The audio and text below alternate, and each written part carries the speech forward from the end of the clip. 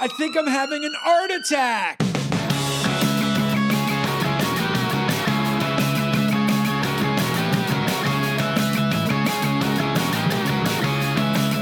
What's up, everybody, and welcome to another art podcast episode of Art Attack with your host, Lizzie Daston, art historian.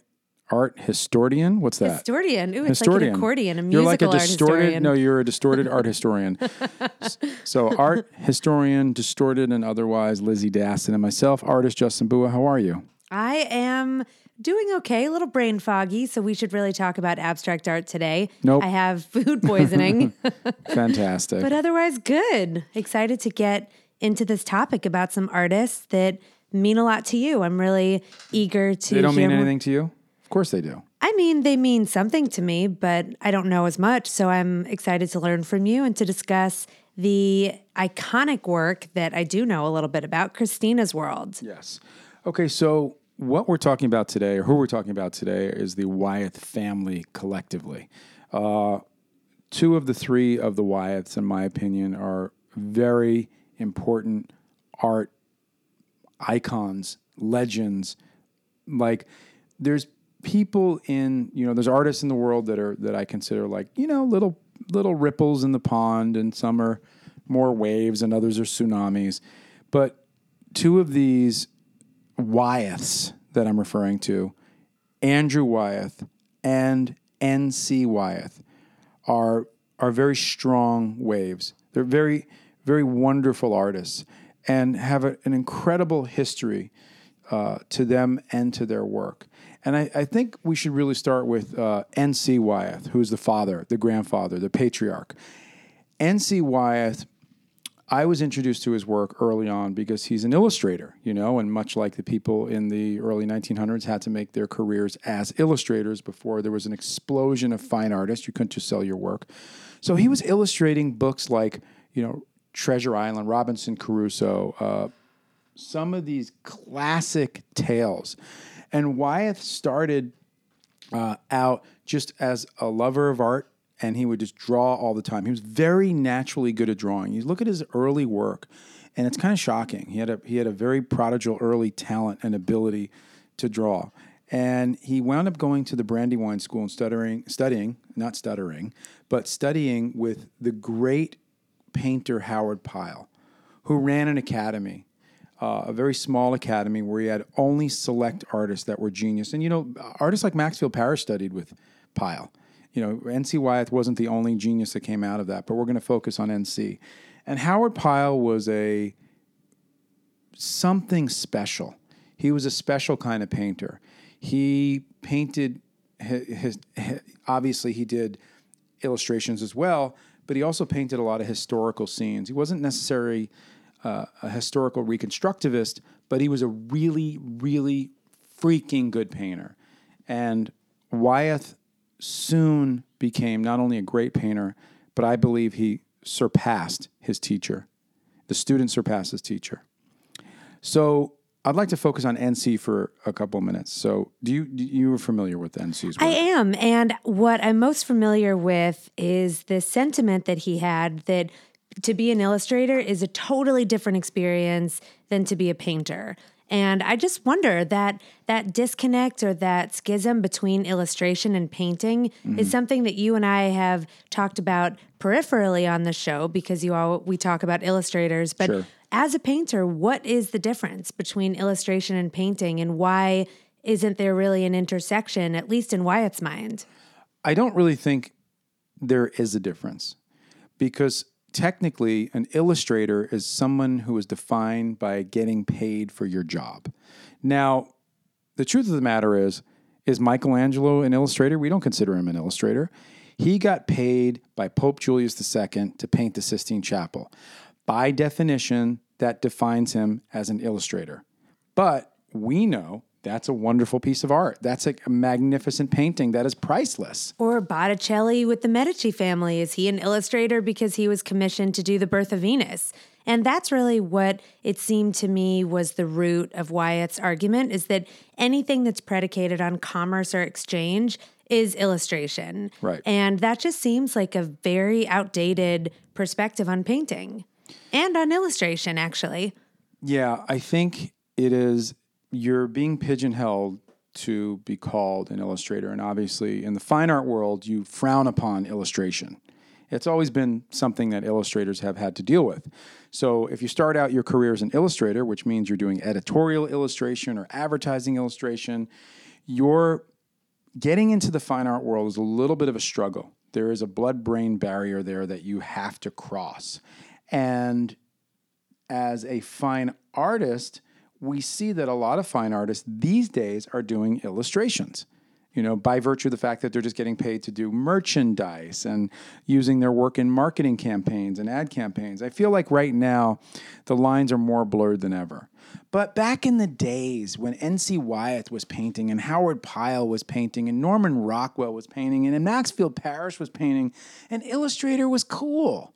It was cool to be an illustrator. People loved it, and you can make an incredible career out of it. Definitely, and even earlier than that, at the turn of the century, with all of those ashcan artists like Sloan and Bellows illustrating for the masses. Not only is that technically an illustration, but it has this political activist bent.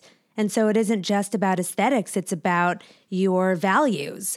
So I don't think that illustration should be denigrated, and that's why that comment has always really struck me, because it just seems like such an unnecessary division of labor just between what it is to be an illustrator and what it is to be a painter. So if you look at all of the Renaissance artists back in the days, they were illustrating biblical themes, whether it was Rembrandt or Goya, you look at it and there's illustrations of all these different stories, fables, tales, mythologies, whether it's Greek mythologies, Roman mythologies, Chinese, it doesn't matter. The point is that all these artists technically are illustrating other people's stories. They're illuminating it. They're making words come to visual life. And that's exactly what Wyeth did so beautifully. He was able to give a face and an environment to these words. And that as a kid, that really resonated with me because he was painting in a classical way. Wyeth was an oil painter, unlike his son, Andrew. And he was such a beautiful oil painter that he would sometimes do these very complex illustrations, whether it was Robinson Crusoe or Treasure Island, and he would do them in 24 hours, 8 hours, 48 hours. These are giant paintings. Remember, Wyeth is working on an easel. He's painting 4-foot paintings.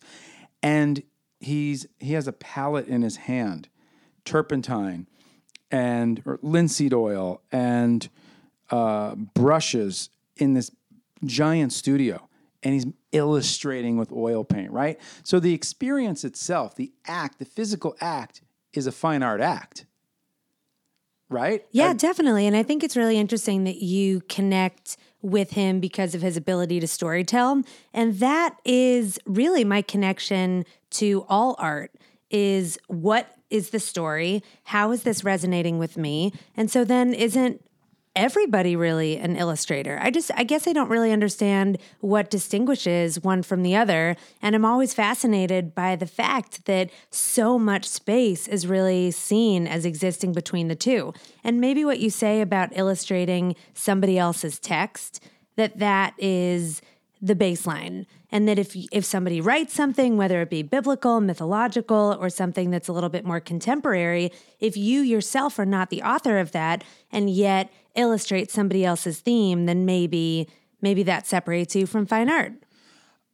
I think that the ivory tower, snooty artist who thinks they create in a bubble, who thinks that no one can come up with anything that they can come up with, and it's completely untainted, and they're only doing their own ideas, is really what they're coming up with the idea that illustrators are illustrators and fine artists are fine artists. And we know it's bullshit. Mm-hmm. We know that's totally a lie, because you have to be experiencing something. You have to be influenced by something. You have to be influenced by someone.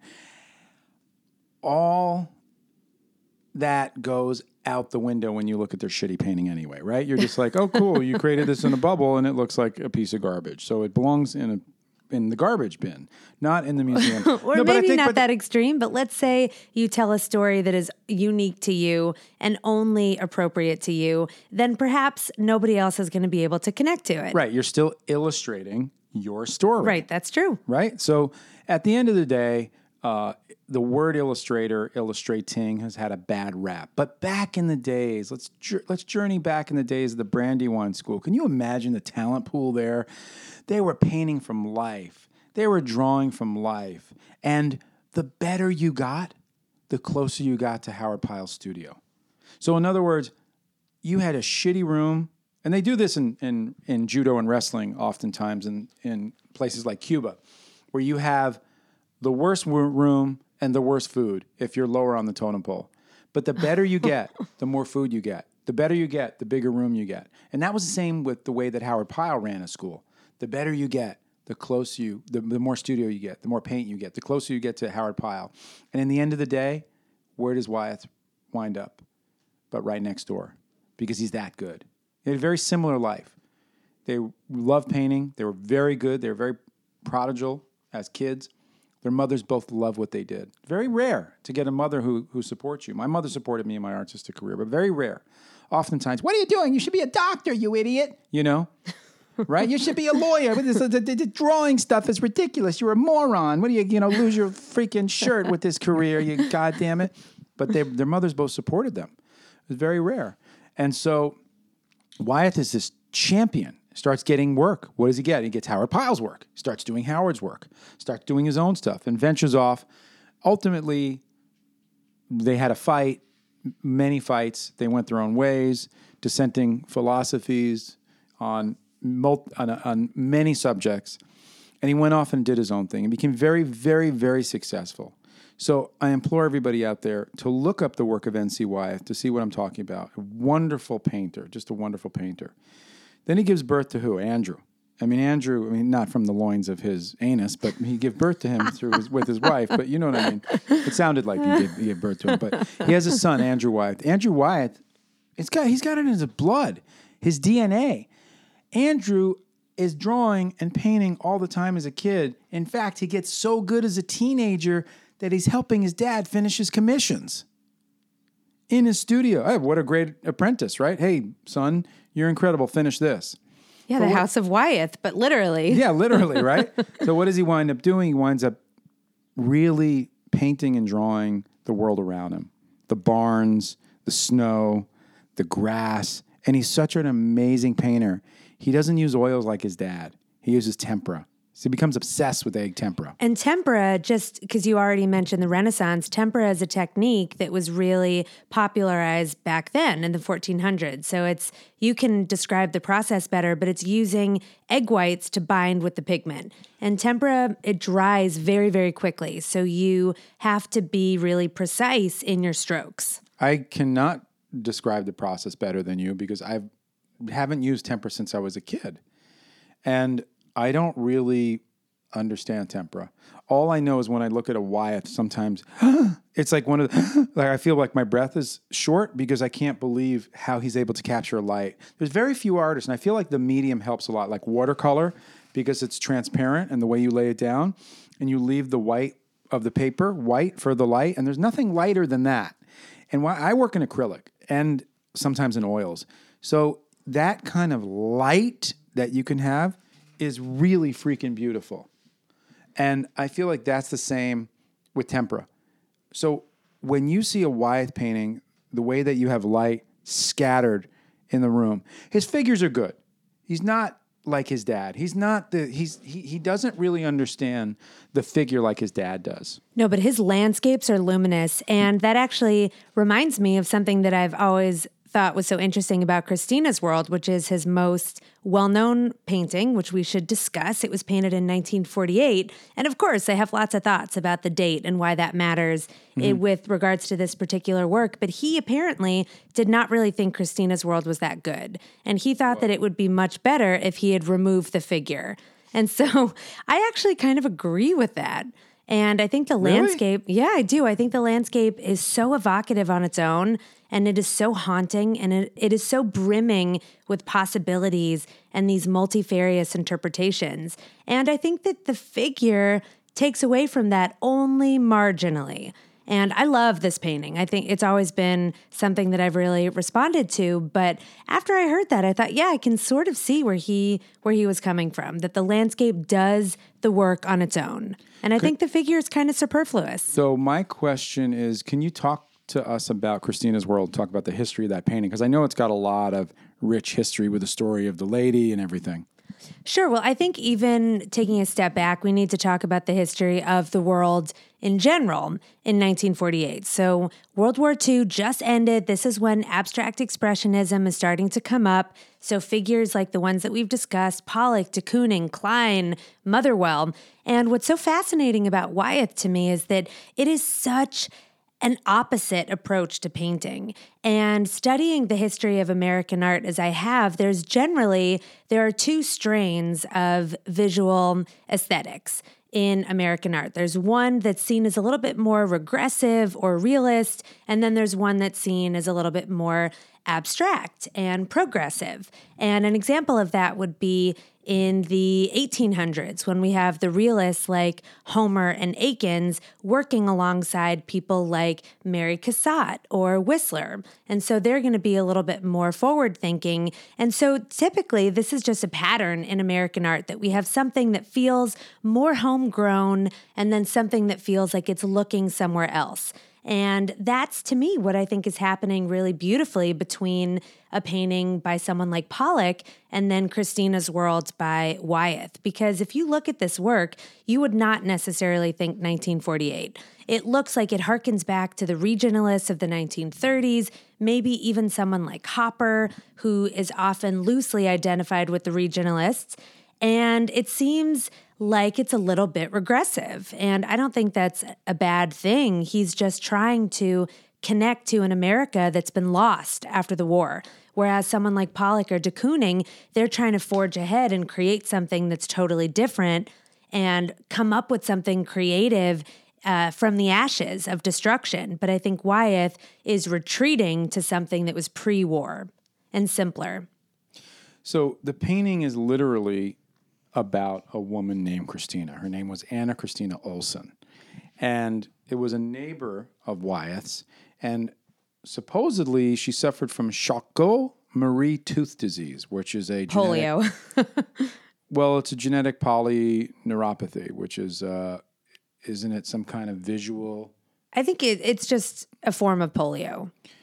I thought it was a disease affecting peripheral nerves.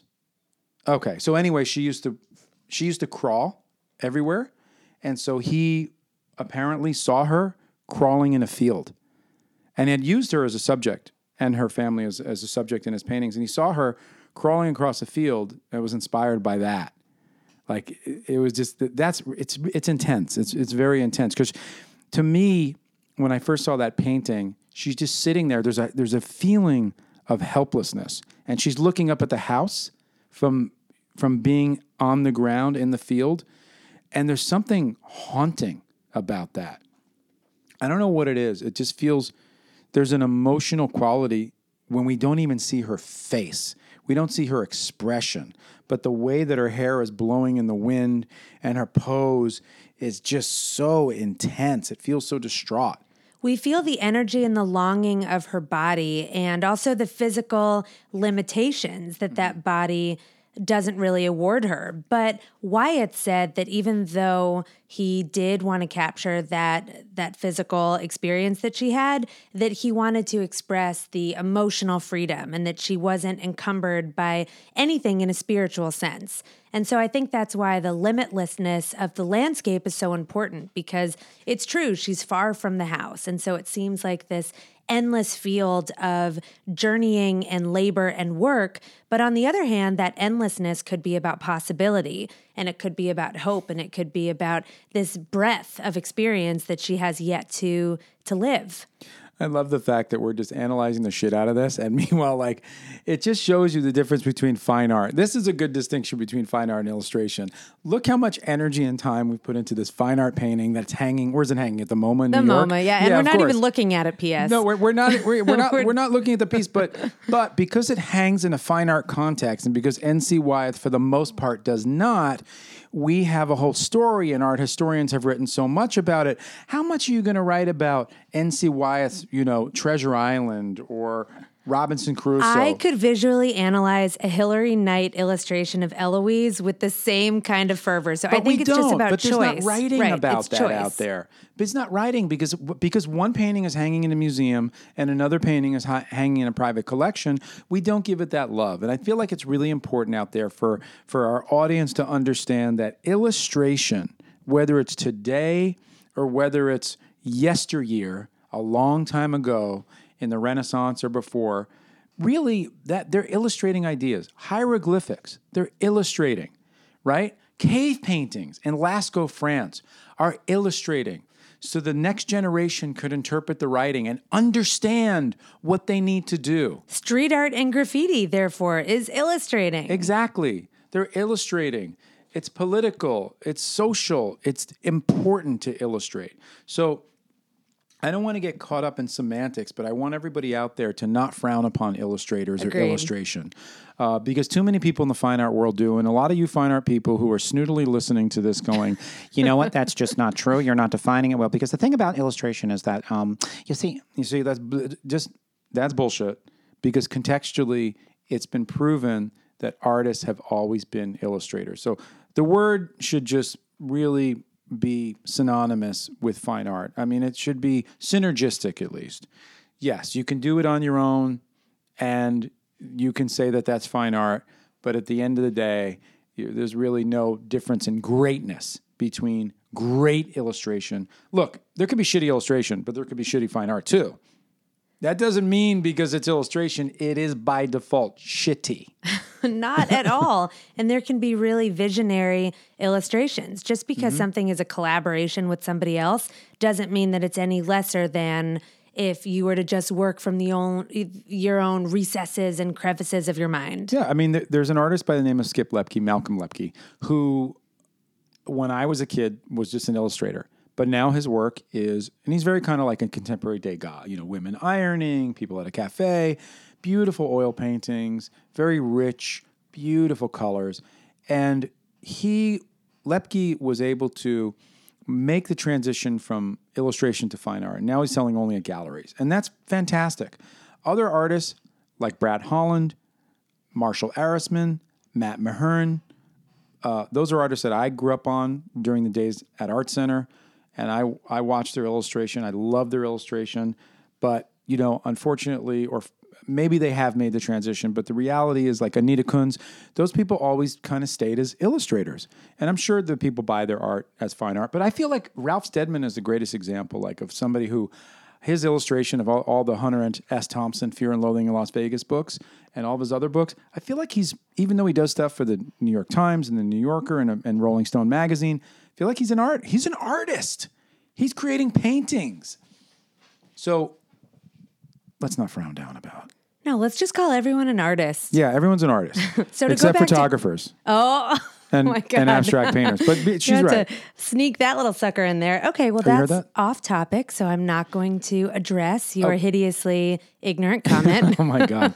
Ignorant is so blissful right now. So to go back to Christina's world, Yes. though. What are your interpretations of that painting? You say that it's haunting, that it's kind of tragic. Why does that work stick with you? Well, first of all, when you see the actual work, the number one thing that shocks me, what really shocked me because it feels larger than life, is how small the painting is. You look at it and you're like, are you fucking kidding me? You're expecting to see like the Sistine Chapel or at least Monet's Water Lilies in terms of scale. But no, it's small. It's a little fucking diamond in the coal mine of the MoMA. And it really shines. It shines. And MoMA is not a coal mine. No, it's not. But it really does. It really shines. And I just get so inspired by all of the persnickety details. I mean, Wyeth is interesting because his work is highly rendered. You could see the blades of grass. And yet, even though you see the blades of grass and you can feel the atmosphere, it doesn't deter you from the emotional quality of the painting. You could feel the pain and the suffering and the loneliness in it. And that's what I feel. I feel like it's lonely, that we're in this world. We're really coming to this world alone. We die alone. And Christina's world is this woman in this world. She's alone. And what's in the house up there? You know, is it someone there? Is it going to save her from is it going to help her get up? Is someone going to come out, or is it vacant? And that feeling, it's one of those paintings that just makes me feel like heavy. It's a heaviness about it and a loneliness about it. And that's another reason why I'm always reminded of Hopper when I see Wyatt's work, because Hopper in the 30s and up to about 45, that's when his most trenchant art was made, he really captures the loneliness of the country. He does. And so that came out of Pearl Harbor and out of the Great Depression. And this painting coming out of World War II, it just seems like a more contemporary iteration of the same thing. And I do feel that kind of terror and claustrophobia, which is interesting because we're in this expansive field. But I do feel a little bit confined when I look at that painting. And when I first saw the work and had no idea that Christina was suffering from any kind of physical limitation, I felt like because you can't see her face, like you mentioned. And so I didn't know. I thought that she was a little girl who was playing in the field. And it's interesting that our youth, we may translate things in such a different way. And then learning more about the work, then my interpretation of it shifted. And I think it speaks really to the power of great art, something that can shift in meaning as you do, and something that can change, and something that can be seen from different angles depending on who the person is or who they are at the time of their life when they're looking. And I think we've concentrated so much on Wyeth because Andrew Wyeth, the son of NC, is the famous one. At the end of the day, NC is known amongst my peers, illustrators, people who have the inside track to the real classical illustrators of the day. But everybody knows Wyeth. He's pretty ubiquitous. When I was on the United States Stamp Committee, we did a Wyeth package. You know, we did the Wyeth stamp. And how many stamps have we done of Andrew Wyeth? A lot. How many of NC? I don't think we've done any, which is weird. How many of Jamie, has Andrew's son? I don't think we've done any. But we definitely have done a lot of Andrew Wyeth because he is really Americana. You know, when you see Andrew Wyeth, you feel American. I feel like it really represents and embodies what America is. The landscapes, the empty spaces, the vast cornfields, whatever.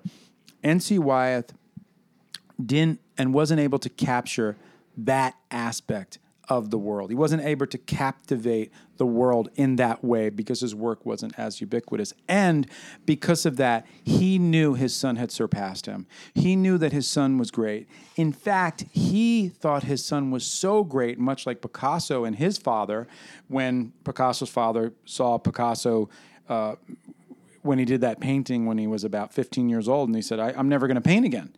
And that's how NC felt about Andrew. He said, I'm going to paint, but I'm going to paint like my son. So he threw away the oils and he took out the temperas and he really tried to paint like his son. And it was a really devastating turn in the wrong direction because his work really never expanded. In fact, in my personal opinion, he became a very diluted facsimile of his son. And he was never as good as Andrew, and he never became greater than he was in his youth. And so his entire last body of works was really trying to be a fine artist like his son, who had so much success monetarily, spiritually, and in the fine art world. And I feel like he really never really reached that level of success. Oh, that is really tragic. And I was so captivated by your use of the word Americana because that is exactly what Wyeth typifies. And I think the reason why this date is something that I keep on circling back to is because Americana is not what America is. Americana is what America was. Sure. And so I think that was his conscious choice, was to look backwards at an America that no longer exists. And the America that is contemporary and that is current really was the more avant-garde visual works that we have talked about, and I'm not going to mention their names again because you'll just say something mean about them. But and that choice, I think, is a fascinating one to make. Just this longing. Not only is it Christina's longing, is it the viewer's longing, but it's also Wyatt's longing to recapture something that is temporary and that's gone. And Wyeth, Andrew had a son, Jamie, and we don't really need to talk about him because too much. But Jamie was a very good painter. I mean, he's clearly a very good draftsman. He's a fantastic renderer. But there was something for me, I always have to preface it, for me, because he's considered by many really, really great. And most people, but when you think about his work, he doesn't have the impact that Andrew had. There's something about his work that feels a little bit more dead than Andrew. There's something about the way that Andrew captured light that was fresh. The colors were fresh. With Jamie, it feels like he's trying to be like his dad. He's got the skill, but there's that emotional emptiness about his work. It feels a little bit more vacuous, as where Andrew has captured nature in a very real way that it translates emotionally. Jamie, to me, didn't do that. So his work is not as deep, profound, and certainly he wasn't the first. Like Andrew is a first of this style. Many people try to be Andrew Wyeth. If you go to galleries, you see people who are trying to be Andrew Wyeth all the time, painting in tempera, capturing the light. He was really the first to ever do that and to do it in that way. He had a certain style that was his own, much like his father, N.C. Wyeth, did. They were real pioneers in a technical way. In a technical way, they were pioneers. Jamie's not a pioneer. So we don't really need to talk too much about him. That's my opinion. Are you familiar with Jamie's work? Or? Not at all. Okay, well, there you go. He's a really good artist, but we talk about the context of art history and how important these people are. And if you look at Andrew, he's very important. And if you look at NC, I think he's also very important. And I think it's fair to mention also that when NC died, I think he was embroiled in having an affair with his son, not Andrew, but Andrew's brother. And he was having an affair with Andrew's brother's wife. And I think that they had a kid together. And he was with his grandson or granddaughter. I'm not sure for sure. You guys can look this up. But he's crossing railroad tracks. And bizarrely enough, he's crossed the tracks a million times. But a train, boom, hits him. Him and his grandchild both die instantaneously upon impact. Was it a suicide because of his guilt, because he was having an affair? Was it his kid? Do we know? It's very complex. It's a very complex, bizarre soap opera world, the Wyeth family, if you really read into it. And I've read a couple books on their story. And didn't that happen right before Christina's World was painted? I don't know when it happened, but I do know another fact that's interesting. The proximity to Andrew Wyeth's secret studio, where he did all the Helena portraits. Helena was his woman, his mistress he was having an affair with. But it was right next door to the studio that Wyeth was having all of it, Helena, his mistress, come to, that he was doing all those beautiful paintings of her. There's an irony there. There's a real crazy story and a lot of weird karma to that family. Yes, they have all the talent in the world. Yes, they had all the money in the world, the fame, the fortune. But they had a lot of bad luck. And also a lot of guilt, it seems, that came with some of the choices that they made and then the talent that they had. Well, they came from British ancestry, so maybe that came from that. I don't know. Point is, forget about the personal stories. Go look at the art. Make the decision for yourself. Look at N.C. Wyeth. Look at Andrew Wyeth. Don't really look at Jamie Wyeth. Who cares? But look at those two and tell us what you think, because I feel like these artists are important in art and in history. They've really made a difference.